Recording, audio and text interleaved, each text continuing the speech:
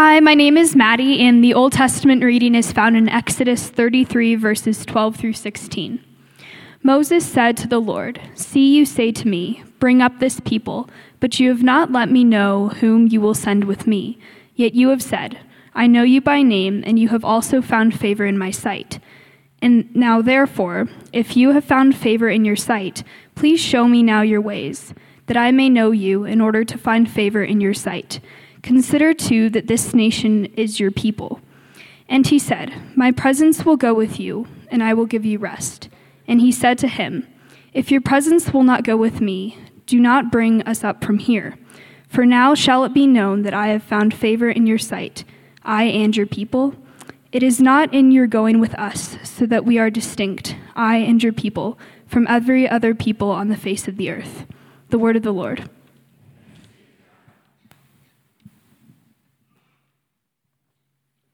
Hi, my name is Cor.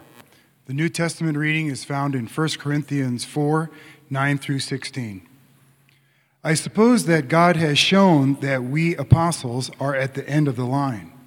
We are like prisoners sentenced to death because we have become a spectacle in the world, both to angels and to humans. We are fools for Christ, but you are wise through Christ. We are weak, but you are strong. You are honored, but we are dishonored. Up to this very moment, we are hungry, thirsty, wearing rags, abused, and homeless. We work hard with our own hands. When we are insulted, we respond with a blessing. When we are harassed, we put up with it. When our reputation is attacked, we are encouraging. We have become the scum of the earth, the waste that runs off everything up to the present time. I'm not writing these things to make you ashamed, but to warn you, since you are my loved children. You may have 10,000 mentors in Christ, but you don't have many fathers. I gave birth to you in Christ Jesus through the gospel, so I encourage you to follow by my example. The word of the Lord.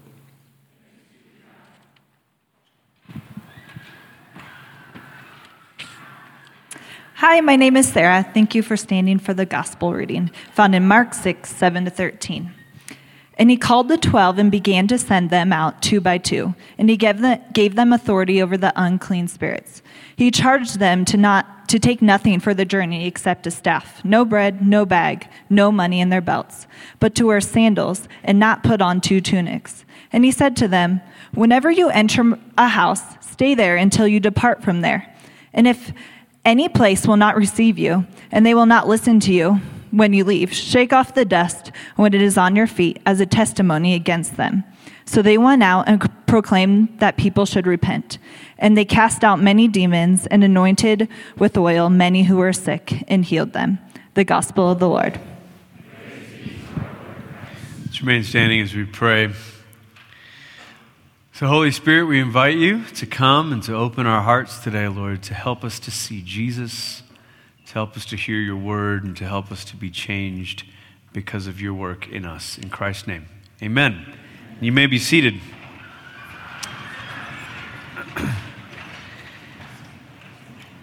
Well, it's been 3 weeks since the Broncos won the Super Bowl. And I've refrained from making too much of it in church because, it's church, But I just think you ought to know we are the world champs. And there's been a parade, and some of you were at the parade. And I found a way this morning to work a bit of that into the introduction this morning, so I'm quite pleased with myself. But imagine if you weren't watching the game from your couch, but that you actually were watching the game in the arena, and that somehow you were given these amazing seats, and you were there in the front row. Now, bear with me, Steeler fans and Patriot fans and Panther fans, because while you're having nightmares of Von Miller, the rest of us want him to be paid a lot of money. But imagine if you're there on the first row of the stadium and you're right there behind the Broncos bench, and there's some trash talking going on across church right now. It's okay. Jews and Gentiles, Steeler fans, Bronco fans, you're all welcome. Many are called, but not many are chosen. So So anyway, imagine you're there on that, front row right behind the bench, and you're just watching what Von Miller is doing, and you're thinking, who is this guy? He can't be human. How is he? The first sack and fumble, you're thinking, this is amazing, but the one that ends the game, this is incredible. Now imagine if for a moment you see Von come out of the game, and the coach looks up at the stands and points at you and says, it's your turn, you're in. And you're saying, excuse me, what? He says, Von needs a breather, you're in, come on, we need you to seal the game, come on in. You say, well, I don't have pads or a helmet, and what do you mean I'm in? Plus I'm also 5'8", what do you mean I'm in? There's something different about being a spectator cheering on your hero versus being called into the game. In our series so far, we've been able to be a spectator to this Jesus. You see how I did that there?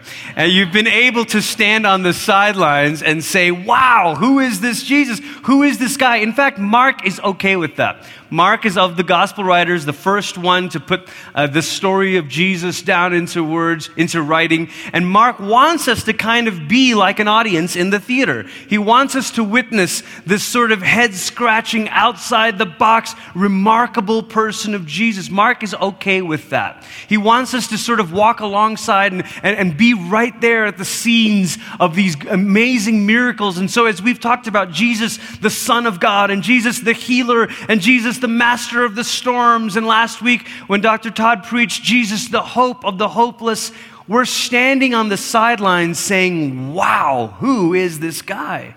And Mark's been okay with that. He wants us to sort of stand in awe of Jesus, to admit that we don't have a category for him. But today everything changes, because now Mark wants us to get in the game. Now Mark wants us to step off the sideline and to say, no, you're part of this. You're on this team. You belong in this story too. If we're honest, when we listen to these stories about Jesus, there's probably a part of us that says, hey, wouldn't it be really great if Jesus was still here? I mean, wouldn't it be amazing? I mean, we could take him to Syria. We could take him to the refugee camps. We could take him to the places that we're doing ministry. We could take him to the places where we encounter resistance. We could take him in all of these places and imagine what Jesus would do if he were there. Imagine how he would change the situation. Imagine how he would love others. Imagine what he would say. If we're honest, we all have these thoughts. Oh, how I wish Jesus were still here. But the crazy thing about it is Jesus didn't leave because it was like, oh, time to go. Jesus left on purpose. And he prepared his disciples to continue the mission and the ministry. In other words, the mission and ministry of Jesus by design continues through the followers of Jesus. The mission and ministry of Jesus by design continues through the followers of Jesus. Now, if you're listening to this, you're thinking, this is not good news. It's one thing for Coach Kubiak to ask me to step in for Von Miller. It's another thing for Jesus to say, okay, would you carry this on now? You're saying, excuse me? I can't carry this on. What do you mean carry this on? I can't do what you do. I'm not who you are.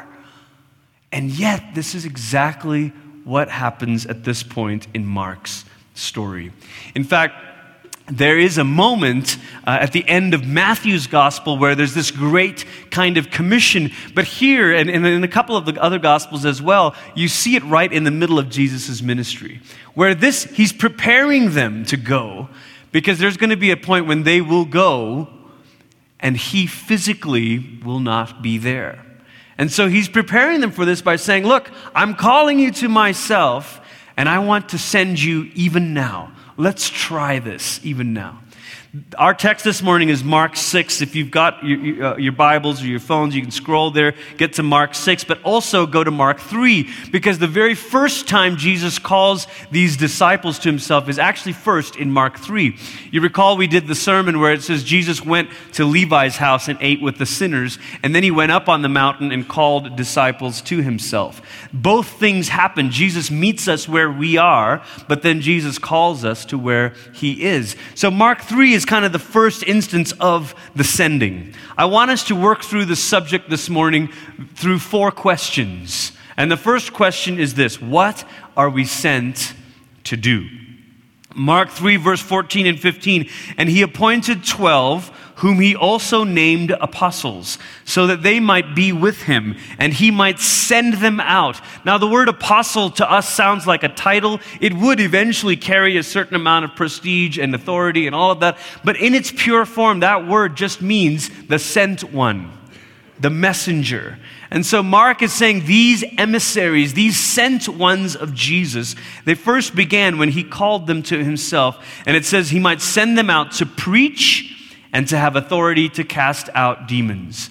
Later on in Mark 6, the same 2 things are there. He specifically says to have authority over demons, but then it says when they came back, they told him how they had preached. So those 2 things are there. What are we sent to do? First, we're sent to preach. Now, it's important as we're working through this morning to not see this in the third person, to not just say, well, they were sent to preach. But that in these stories of the 12, we're meant to find our own stories to say, well, hasn't Jesus met us at Levi's table and then called us up the mountain to himself? Has not Jesus included us as the disciples, as the followers? And if that is true, then aren't we also sent to preach? The trouble is when you hear this word preach, you think, well, that's not who I am. I mean, I don't know if you know me, but I don't do the words thing. I'm not a preacher. I don't know theology. At its core, the gospel is not primarily about mysteries. There is a mystery to faith. There are lots of mysteries to our faith. To talk about a Trinity, the 3 in 1, to talk about the mystery of the incarnation. There's lots of mystery to our faith, but the gospel itself is not about mysteries. The gospel itself is a story. That means the gospel itself is not theology. So some of you might say, well, I don't get the mysteries, and I certainly don't get theology, so therefore I can't preach the gospel. But the gospel is not mysteries, and the gospel is not theology. Doctrine, figure this out, got to say the right word. The gospel in its sort of raw form is the story about Jesus. It's the story of Jesus coming to save. It's the story of Jesus coming to the world to redeem it. And when these disciples are being sent, they're being sent to tell the story. Tell the story about Jesus. Tell the good news. What good news? The good news about Jesus. You see, if the gospel was good advice, then we'd all need to be really smart. Well, you better be really smart because you got to give advice to people. But that's not what proclamation of the gospel is. Proclamation of the gospel, it's news. Anybody can carry news. Once you've heard it, you can say, well, I've heard this news. That God became king through the person Jesus Christ, and through him all can be saved. This is an announcement. This is news. This is carrying the story. Secondly, he says to them to have authority over demons, to evil spirits. This might sound a bit outside the pale for us because we think, well, what does that mean? And certainly it does mean there's an authority over evil and over the demonic, and there's different ones of you I know who've had encounters with that. But you recall in our sermon a few weeks back when we talked about the strong man, it's Jesus who has bound the strong man. The force of evil has been bound. That means our role now is to plunder his house. So when Jesus sends out his disciples and says, you have authority over evil, he's saying, you don't just have to hang out on earth and just sort of hold your ground. You can go take ground. Sometimes we have this impression, it's like, well, this world is just so awful. I heard a preacher say it the other day. He said in his sermon, he said, you know what? My intention for this sermon is to give you all hope. And then he goes on to say, the world is just going to get worse and worse and worse, but thank God we're not going to be here long. He said this to thousands of people. I was thinking, wow, we're a long way from the gospel, aren't we? Jesus wasn't sending them out to say, hey man, the evil is going to get worse and worse and worse, so just hang on and one day you'll be airlifted out of here. When Jesus sends them out and says, you have authority, it's another way of saying, you're going to take ground while you're here. This is not a hang on. This is an active mission which involves taking back territory. It means going after people. It means rescuing people. It means finding those who've been beaten down by the enemy of our souls and of our lives and saying to them, here's a cup of cold water in Jesus' name. Here is clothing in Jesus' name. Here is food in Jesus' name. Here is a warm bed in Jesus' name. Here is how we stand in the point of your pain and say to you, a different kind of kingdom is here. We're meant to take ground. We're meant to walk against. The other thing that is sometimes said among Christians is, well, hey, let's not define ourselves by what we're against. Let's just define ourselves by what we are for.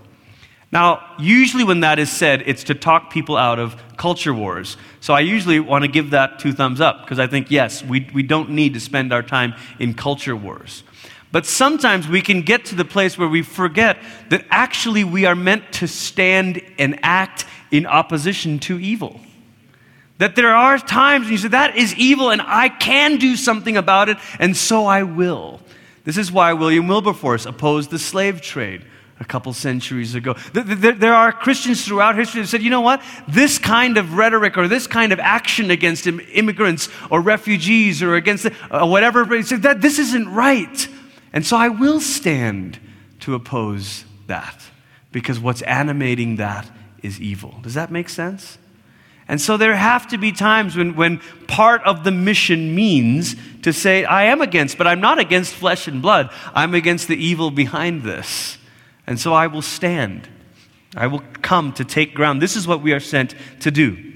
Second question is, how are we to go? How do we actually go and do this? This is here in our text, Mark 6, verse 7 now. He called the 12 and began to send them out 2 by 2. When Jesus sends them 2 by 2, there's probably a number of reasons for doing this. Some of them may be practical. You know, one of them says, if one is walking alone and he falls into the ditch, who can help him? So having another person there, there's a certain sort of practical element of help, of companionship, of being able to collaborate. Maybe there's something in there about complementary gifts. Paul and Barnabas were sent out together. You get the sense that these are 2 very different people, right? So being sent out 2 by 2 has something to say about being sent with others. We're sent with others for the sake of the company, the counsel, the complementary gifts. But there was also an old Jewish saying that Deuteronomy records that says that in the mouth of 2 or 3 witnesses a thing is established. That there's a sense in which Jesus is sending them out 2 by 2 to be able to say, this guy isn't making this up. There's credibility to this. He isn't making this up. And actually, in a very macro sense, that is one of the ways I understand ordination. So when people say, well, how come there's such a thing as pastors or priests or ordination? I mean, we don't need any of that. We can all go and, yes, we can all go and preach. We are all to go and preach. But part of what ordination does is it doesn't set a barrier on what the Holy Spirit can do. Rather, it sets a boundary from the errors that humans can do. Okay, let me say that again. It's not a barrier to what the Spirit can do. The Spirit can speak through Balaam's donkey if he'd like. Remember that story, right? But it's a boundary on the errors of what humans can do. So ordination is a way of saying this person who speaks or who pronounces forgiveness is doing so in line with the church, the apostolic tradition throughout the centuries. And so if someone on the street, or if someone holding a card that says, you're all going to hell, this is the gospel, you can say, well, that's part of the gospel, but that's not the good news part, right? Or if someone on TV says, I'll tell you the gospel is if you give money to my private jet, you'll never get sick again. You can say, that is not the gospel. So part of the 2 by 2 is credibility, and in a macro sense, ordination is a way of saying, look, you stand with the apostolic tradition of the church as a steward of the gospel, and to be able to say with trustworthiness, this is the good news about Jesus Christ. Does that make sense? That's all part of this picture. The second thing he says to them about how to go is then he says, he charged them to take nothing for their journey except a staff, no bread, no bag, and then it says no money in their belt. So there is a belt, a staff, a belt, wear sandals, and not to put on 2 tunics, which implies 1 tunic is enough. Interestingly enough, these same 4 things are exactly how Israel left Egypt on the night of the first Passover. If you read Exodus 12, verse 11, it says they had a staff, they had a belt, they had 1 tunic, and they had just a pair of sandals on their feet. And that is how they left Egypt on the night of Passover. When Jesus sends them out, he doesn't just send them out with others, but he sends them out with this kind of simplicity. If you're a visual person, picture the Israelites fleeing Egypt on the night of the Passover. It's a way of saying you are exiting the kingdom of this world. You are exiting the entanglements of the kingdom of this world. And as you're being sent, Jesus is giving these disciples a picture. As you're being sent, you're not just representing me, but you're being disentangled from the world. Sent with others, but sent with simplicity.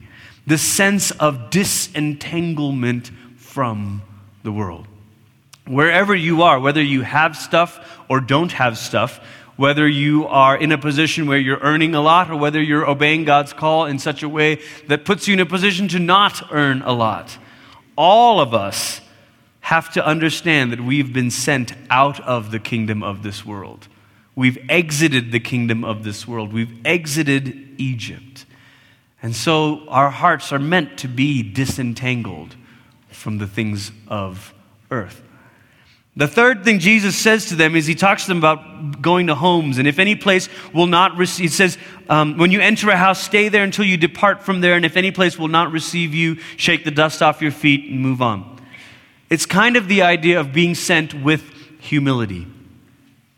That in this world, you become grateful guests. Grateful for whatever the gift is. Make a clean break when the welcome is not there, but you don't have to live your life as if these things are owed to you. Does that make sense? As citizens of the kingdom of God, living in this world, we're to be like people who are dependent on the generosity of others. That doesn't mean, okay, so let's flesh this out. It could mean living by faith and donation, support raising, and all that stuff. It certainly could. But it also means that even as we function in society, we don't act like society owes us anything as Christians. Now, that's quite the opposite of the style of certain Christians' posture in the world today, where we are so used to demanding our rights. And Jesus says to be sent into the world is to be grateful for the gifts, not demanding your rights. And so if you're welcomed as a believer, rejoice. And if you're not, oh well, get over it. Let that dust not stick on your feet. It's okay. You join a long line of people who have not been welcomed. But this sort of whining and crying about, oh my gosh, can you believe how evil the world is? Christians are not even invited to. It's like, what if you changed your whole posture in the world? And that when people welcomed you, you acted grateful. And when they don't, you're fine. You're okay. But this thing of entitlement, that's not how we're sent into the world. Expected to be given royal treatment, welcomed, seats of cultural power. That's something Christians have been used to in America for a long time. Seats of cultural power. What if you no longer have the seat of cultural power? What if we're a guest in the home of a pluralistic society that says, okay, we'll listen to you for a little bit. No, we don't want to listen to you now. And you say, okay, glad when you will, fine when you don't. That's the attitude of these disciples being sent. Now, so far, I want to stop right here before getting into the other 2 questions. So far, when you listen to this, you think, well, man, this sounds interesting. This sounds intriguing. We're sent into the world. We're supposed to preach. We're supposed to oppose what is evil. We're supposed to go with others and be disentangled from the world and to be grateful for whatever we do receive in the world. Okay, great. But Glenn, well, just one problem. What if I don't really like this whole evangelism thing? What if that's not me? I actually relate to that quite a bit. For much of my life, I would never say that I'm a natural evangelist. I'm the guy that when I get on an airplane, I want to put my headphones in, And when I'm in a room full of strangers, I look at my phone, I'm not looking for who can I share the gospel with today? Now, I say that to my own shame, right? But this is just sort of, that's how, I'm not this natural sort of guy. When I was a kid in youth group, they made us go door to door, and I hated it. Hated knocking on doors of a Buddhist family or a Hindu family and having to say, "Hi, can I talk to you about Jesus?" And them just looking at me like, no, So maybe I'm scarred, maybe I got issues, I don't know. But this is not what comes easy to me. About a year ago, I was invited to be part of a small team of pastors from the U.S. that were witnessing a program that had been created and launched out of a church in London. And it was on one of my trips. I was over there already for something else, and so extended the time to join this little cohort of American pastors, and was introduced to a program called Alpha. And some of you may know it as the Alpha Course. They've dropped the word course, but it still is a series of weeks. And when I was over there, I was really struck by the way this program was. They've really sort of in many ways perfected the approach and the questions and the materials and all of that. But I'm always nervous about things that are overly put together. Just me, kind of a natural cynic, somehow saved by grace. And I just, I don't. How do I? Is this right? Is this good? Is this bad? Are there other ways to do? And in the midst of that week there, one of the guys who was sharing, one of the leaders of the church, said in a very simple way, he said, evangelism is not a survival strategy for the church. And I thought, well, in the church in England, there's a lot of places where it's declining, and certainly there are some trends of that in the U.S. But you're saying it's not a survival strategy. No. Evangelism is not about saying, hey, we're losing market share of the culture. It's time to get sales and marketing on it. And he went on to say, evangelism is a theological imperative. And he said, if we believe in the God who reached down from heaven to earth, then we must be a people who reach out beyond ourselves. And it struck me and it convicted me because it's so easy for me and probably for us as a church to have all of our momentum and energy pull inward. For churches, the gravitational pull can easily become inward, where it's like, okay, well, let's just do this. And that's one of the reasons why during Lent we're saying, what if one time during Lent you invite a neighbor to your home for a meal? Point yourself outward. But when I was there, and one of the things we got to do on the last day there was to witness this church starting its next season, its next semester of Alpha. The amazing thing is they started this in late 80s, but in the 90s, they discovered that Alpha really had its magic when the people coming were not already saved. They thought it was maybe going to be like a new believers class, because week 1 is there more to this life? Week 2 is who is Jesus? Week 3 is why did he die? And so you're kind of like, this is not a great evangelism thing, is it? Because it's sort of up front. But in a weird paradoxical way, it turned out to be the perfect thing for people outside the church, because it was not a bait and switch. You ever been part of something that was a bait and switch thing? Your friend says, hey, just come over for a meal with a few other couples, and turns out, then they pulling out the flow charts for the multi-level thing, and you can get it now. Nothing wrong with that, right? But no one likes to be bait and switched. Dude, I thought it was just a meal, right? And part of the charm of Alpha is that it's sort of up front. It's like, we're going to have a meal. Someone's going to present an idea. And then you're going to have discussions at your table, and you can ask any question, you can shoot it down, and the people at the table that are facilitating don't have any pressure to give you the answers. In fact, they're trained to just sort of help draw out more questions. So since they made that switch, it has gone to 169 countries, been translated in 112 languages, and 27 million people have been through it. I'm sitting there thinking, Glenn, you're so arrogant. Here's these testimonies from all around the world, secular Europe, Global South, all this stuff. And I'm thinking, we don't need this, you know. And the Lord's just wrecking me, saying, what if? What? Not that this is the answer, but is there anything intentional that we're doing as a church to help people share the story of Jesus? And I had to come face to face with the answer being no. So that night we got to witness the launch of this, and we're in the basement of the church.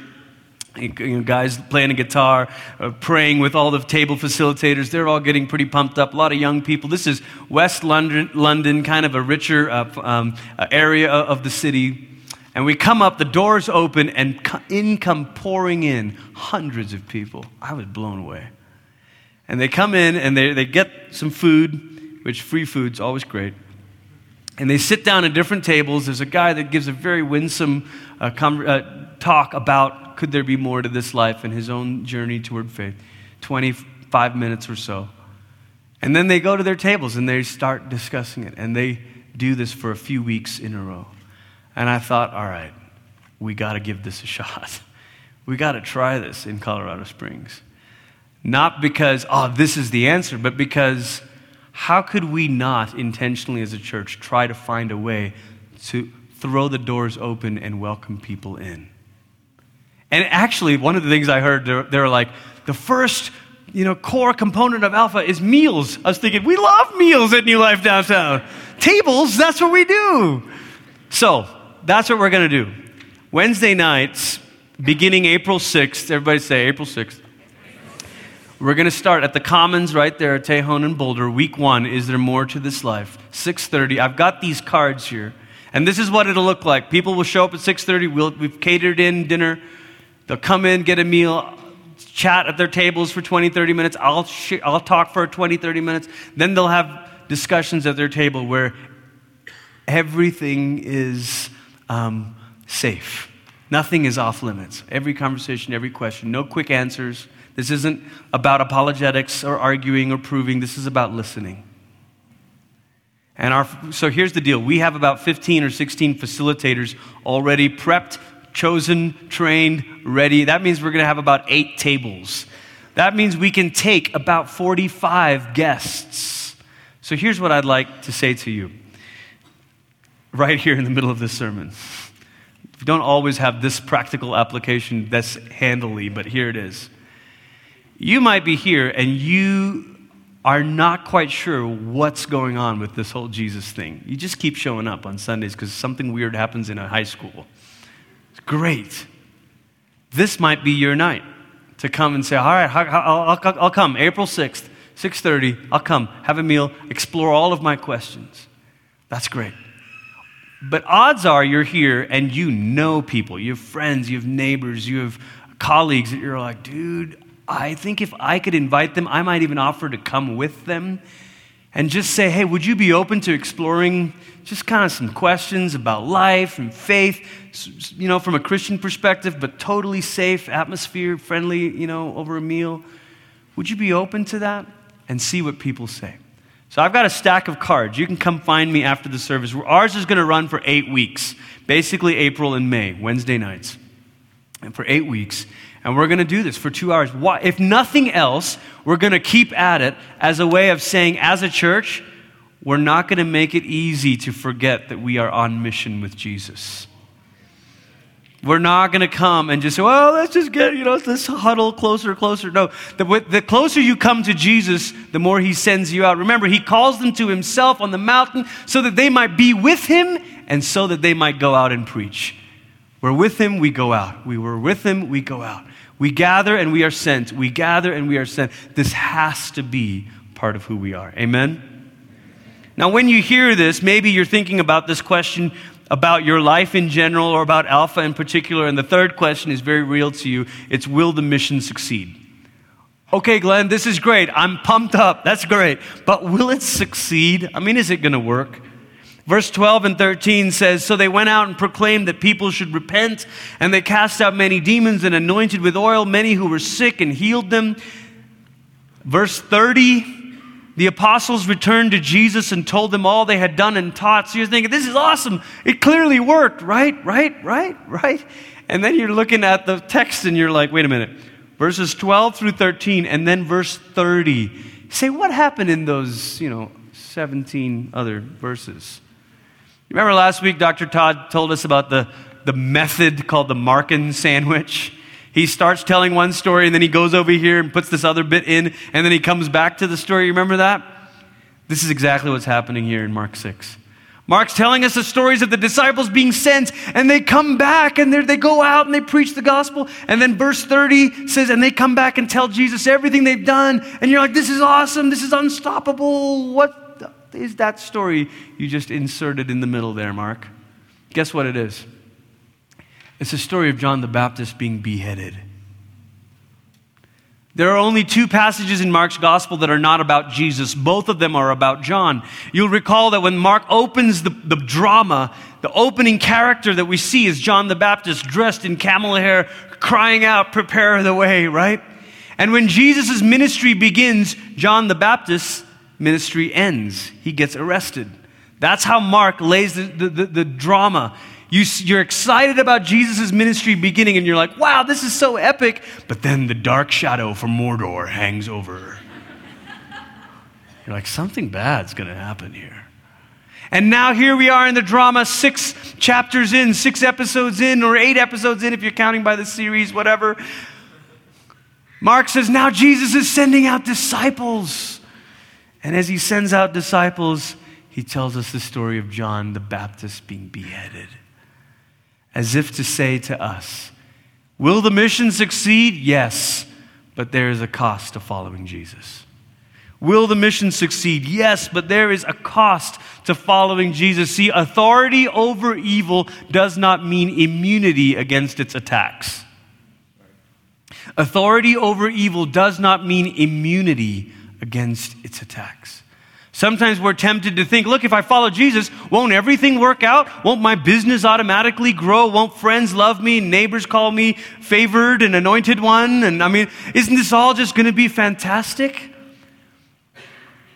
Mark is no prosperity gospel preacher. Mark wants us to know, you follow Jesus, the mission will prevail. The word of God will bear fruit. But there will be a cost. And there's no telling what that cost might be for different ones of us. Paul, we heard the New Testament reading from 1 Corinthians 4. The Message paraphrase is really fun in 1 Corinthians 4.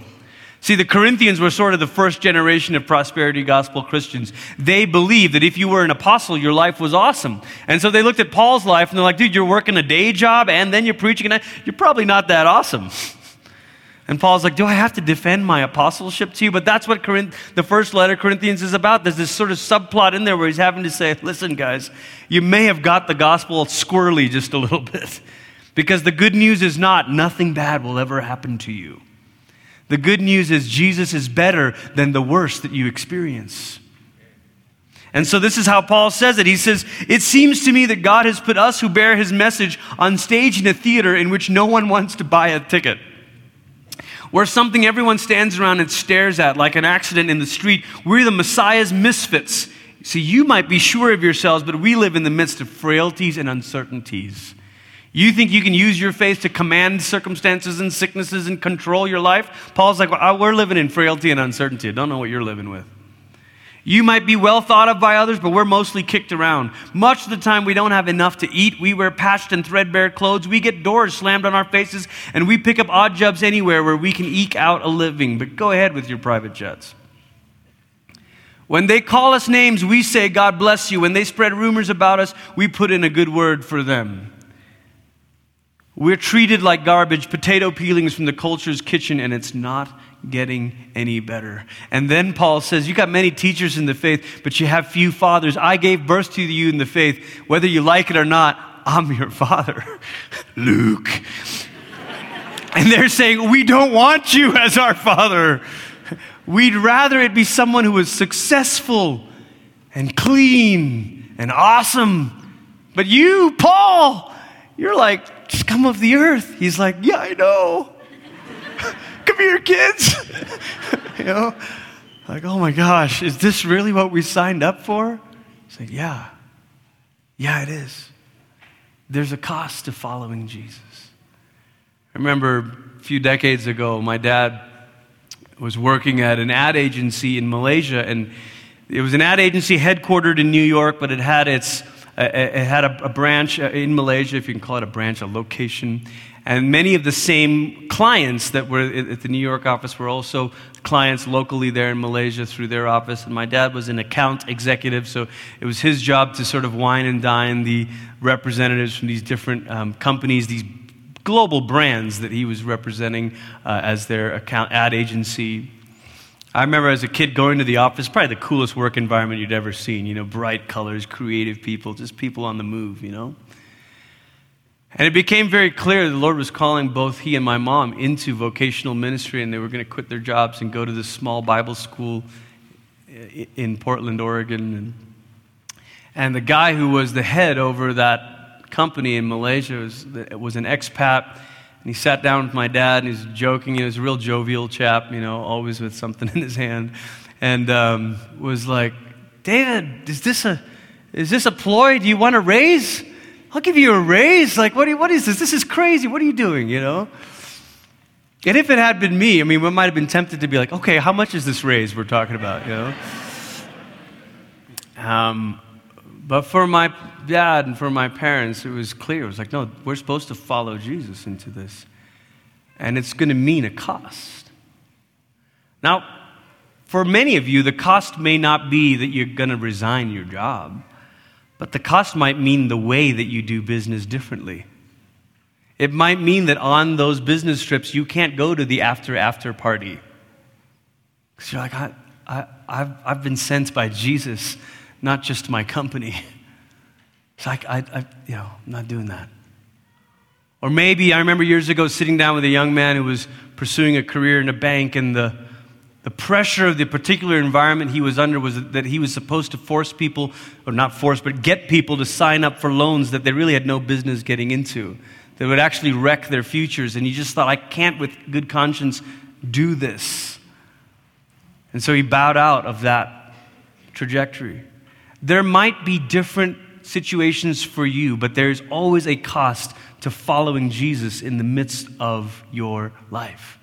Wouldn't it be easy if following Jesus meant you got to be with him in the new heavens and the new earth right away? Isn't it so much harder to be asked to stay in the world and yet represent a different master? To live like you belong in a different kingdom. Be a different kind of school teacher, be a different kind of construction worker, be a different kind of contractor, be a different kind of call center operator, be a different kind of customer service. Be a different kind, because you're not just an employee of that company, you're an emissary of the King, an apostle of the kingdom.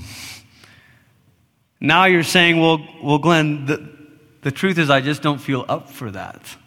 I don't really know how to do that. Our fourth and final question this morning is exactly that. What if we don't feel qualified for it or worthy of it?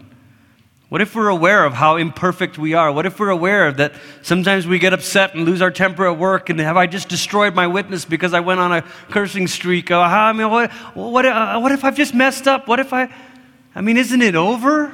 Surely I can't be considered a messenger of Jesus. The disciples, up until this point in Mark's gospel, had tried to stop Jesus' ministry, Mark 1. They had total lack of faith in Jesus' power, Mark 4. And they had been frustrated with Jesus' apparent lack of care, Mark 5. These are not stellar people. Mark wants us to know, you may know Peter the apostle. Ooh. By the time he's writing this in AD 64 or 65, maybe the legend of Peter had grown. Mark's like, let me tell you about young Peter, okay? Come on, man. These are just people. But people sent in Jesus' name. See, other rabbis would send people out in their own name, in the name of the Torah, but Jesus sends them out in his own name. It's totally different. We are sent in the power and with the presence of Jesus. We are sent in the power and with the presence of Jesus. That's how we're sent. Moses in our Old Testament readings said, God, I don't want to go and lead these people unless you go with me, right? The legends of rabbis when they would send out their proteges was that the rabbi himself would always personally go with them. And so at first glance, when we think about Jesus' sending, we're like, Jesus, you weren't personally with them. How is this different? But actually, if you look a little bit closer, look at that famous Matthew 28 Great Commission passage. Some of you know this. Some of you might have it on a refrigerator magnet. What does it say? Go into all the world, make disciples of every nation, teaching them to obey, right? And we got all of that part. But you know, the Great Commission actually begins with a statement about Jesus' power. It starts out by Jesus saying, all authority in heaven and earth is given to me, therefore go. In other words, you're going in my power. And then how does it close? It closes with Jesus saying, and lo, I am with you always, even to the ends of the earth. It begins with his power, it ends with his presence, and in between is your mission, which is not actually your mission, but his mission. How is this possible? Because you're good enough? Because you're smart enough? Because you're consistent enough? You're self-disciplined enough? You're righteous enough? No. This is possible because the power and the presence of Jesus goes with you. Goes with you. Listen, I know that it can be a struggle to do any kind of consistent morning prayer, morning time. I get it. But what if for 10 seconds every morning you got up and before you started your day, whether it's working at home with the care of children or teaching children or whether it's outside the home in a school or in a work environment or in an airport and on an airplane, what if before any of that begins for 10 seconds you say, Jesus, send me into this day with your power and with your presence. How would that change everything? How would that change everything? All of a sudden, it's not just emails or appointments or meetings or conference calls, but it's somehow, Lord, in the midst of this, I am being sent by you. Sometimes I'll catch myself in the middle of a long day and about to go into an appointment that might be a really difficult one or to go to a hospital or a place where, Lord, I'm just not ready for this. I don't know what to say. And I take a few moments in my car and just say, Lord, would you send me to this? Send me to this place now so that I go not with my own power, but with yours. And I go not with my own presence, but with yours. Amen? Would you bow your heads this morning?